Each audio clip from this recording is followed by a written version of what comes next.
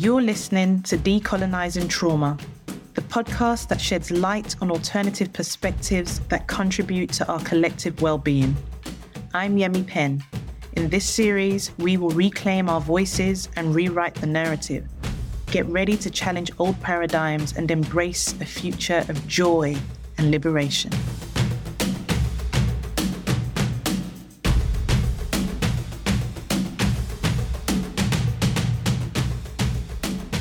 To delink ourselves from the structure of knowledge imposed by the West, and then to reconstitute our ways of thinking, speaking, and living. That's one of many definitions of what it means to decolonize, and that is by Michael Sang. And I start off this first podcast because I want to talk about the elephant in the room. I want to talk about the nerves that I have had to settle and soothe over the past couple of weeks, months, possibly even a year, as to what my next podcast was going to be. If you've watched the trailer, and if you haven't, please do, you will know that I'm currently doing research on trauma, the transformation of trauma. I'm really interested in looking at the strengths-based perspective of some of our most difficult and challenging experiences. So I'm really curious about how we can transform it, but I'm really curious in doing this with a decolonized lens. And that's the elephant in the room I want to talk about. Why was I nervous about even titling my podcast that? Because when I hear decolonize, I automatically hear division. I automatically almost see color. And that's what I'm trying not to do. I want to step out of this binary notion that it's a black versus white, a he versus she, a they versus us. I really want this to be a we. And so my invitation is that we're going to get uncomfortable. I'm going to be uncomfortable. When I now do my research, I'm reading stuff that I usually don't think people should even think, let alone write. But that's the beauty of research that I have come to respect wholeheartedly, that there is so much we do not know. You know, I talk about liminal thinking in almost all of my content and definitely my keynotes. Liminal thinking is this notion that we are in a cage, but where some of our liberation comes from is the minute we know we are in a cage. Another way to put that, we think we know all of reality based on our experience. But the minute we know we do not know all of reality, it does require a little bit of humble thinking. It does require a little bit of silencing of the ego. But the minute we know that is the minute we are open to possibilities of knowing the unknown.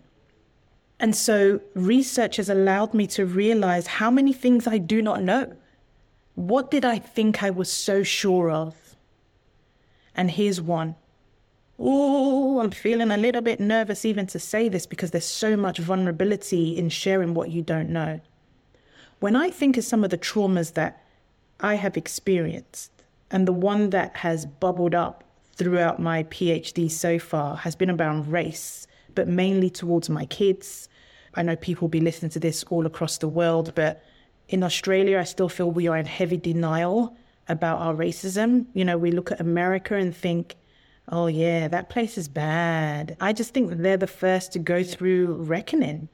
You know, someone explained the different levels at which different countries are when it comes to facing or talking about racism.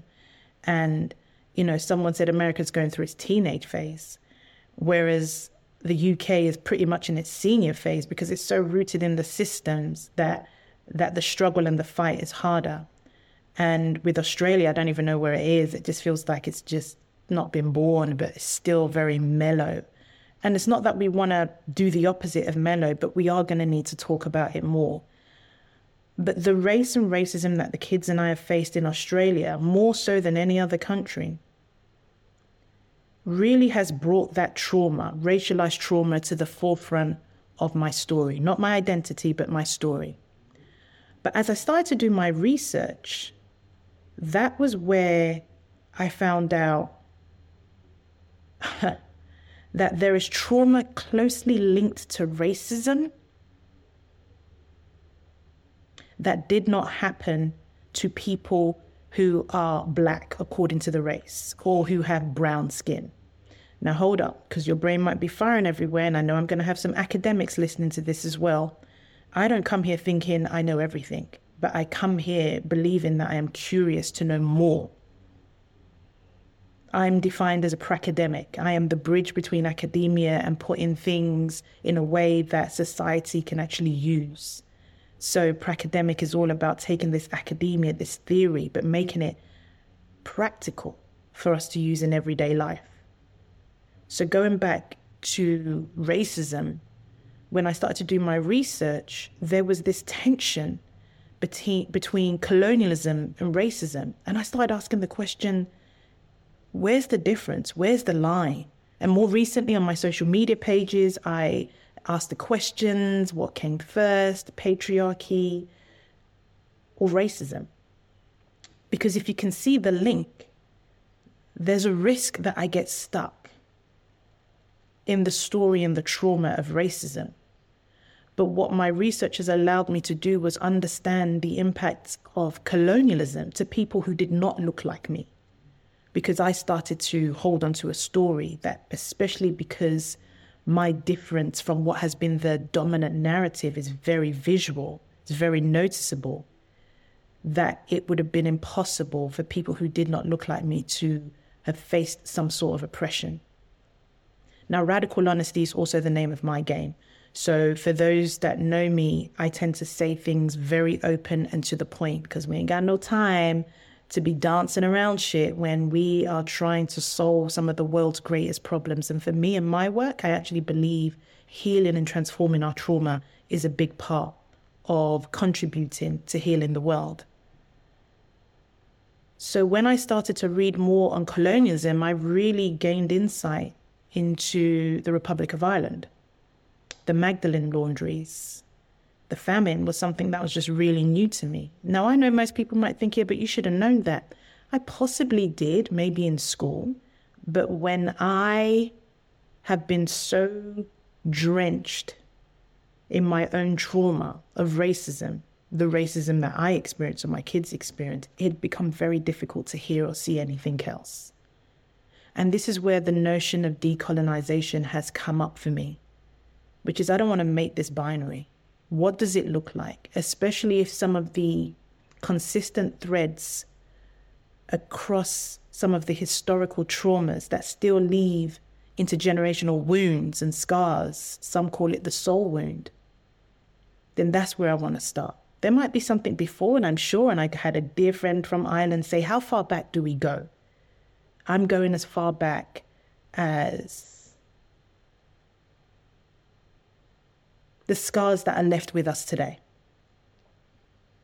So for me, decolonizing the way we think is about changing language, is about changing the narrative, is about bringing back the wisdom that was scattered and fragmented many years, decades, centuries ago. It's to rewind the clock, but not in a difficult way. Rewind the clock in a cosmic way, a way that we can lean on the wisdom of our parents, their parents, the stories, especially the ones that aren't in academia, especially the ones that aren't in this really beautiful encyclopedia or book. I want to start talking about the wisdom that comes from our lived experience and our sharing. So for me, to decolonize is to integrate and connect, as opposed to the divisive and separating that happened as a result of colonialism. Now, what will make this quite challenging for some people, as well as the fact that we're saying, yeah, but all of these things happened way in the past. Why do we need to bring this up again? Because I said it in the beginning, I'm going to say it again. The scars are still there. They are still there. They are ruling a lot of our lives. I did a podcast recently where someone said, yeah, but everybody's using the word trauma, we're overusing it. Well, get comfortable. It's been the underlying driver of a lot of the decisions we see in the world.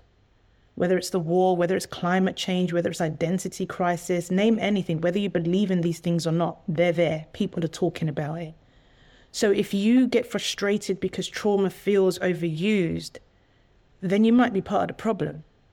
Because what I'm inviting you to do is to get curious about, well, why is it making you frustrated? Is it because you've experienced some trauma and you didn't make a big deal about it? And I respect that.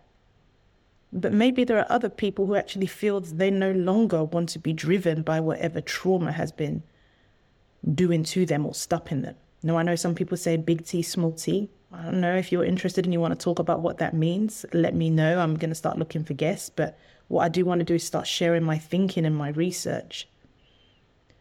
And so let's go to trauma, giving you some different views on what it means to decolonize. Trauma is defined as a distressing or disturbing event. I keep that very simple. But the minute you go down the pathological route, where we've got neuroscience and those who have studied this field for decades, there are so many other meanings. I mean, one I came up with is this imbalance.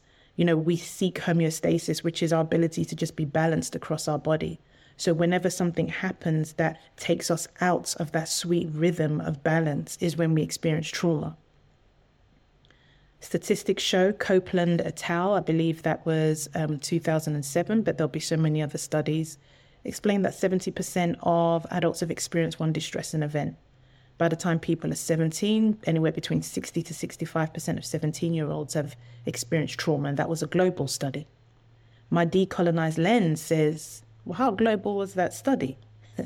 What countries did we do that study in? Just the people that you had access to? The people that were able to carry the same level of power to contribute to that research? There are so many things, but either way, I think the minute we start to look at things with a different lens, I actually think that's where some of our solutions to some of these problems will be. This isn't about, like I said, us versus them, but a we. What could it look like to have a different narrative? So, as I said in my trailer, I'm probably going to have more questions than I'm going to have answers, but I'd be keen to know your thoughts. What's come up for you? I talk about downloads. What downloads have come for you just in this conversation? What did you think, yeah, that makes sense? Or what did you disagree with? Where was your discomfort? Did any of it sit within your body? Or was it all in your mind? I'd love for you to share this podcast with others and really recommend people I could speak to. Because I have a version of reality, but my goodness, it's so limited. It's still great, but still limited. And I know collectively we can do this together. So looking forward to seeing you and what we create in the coming weeks, months, years, and most definitely decades, because the work is deep. Salbon.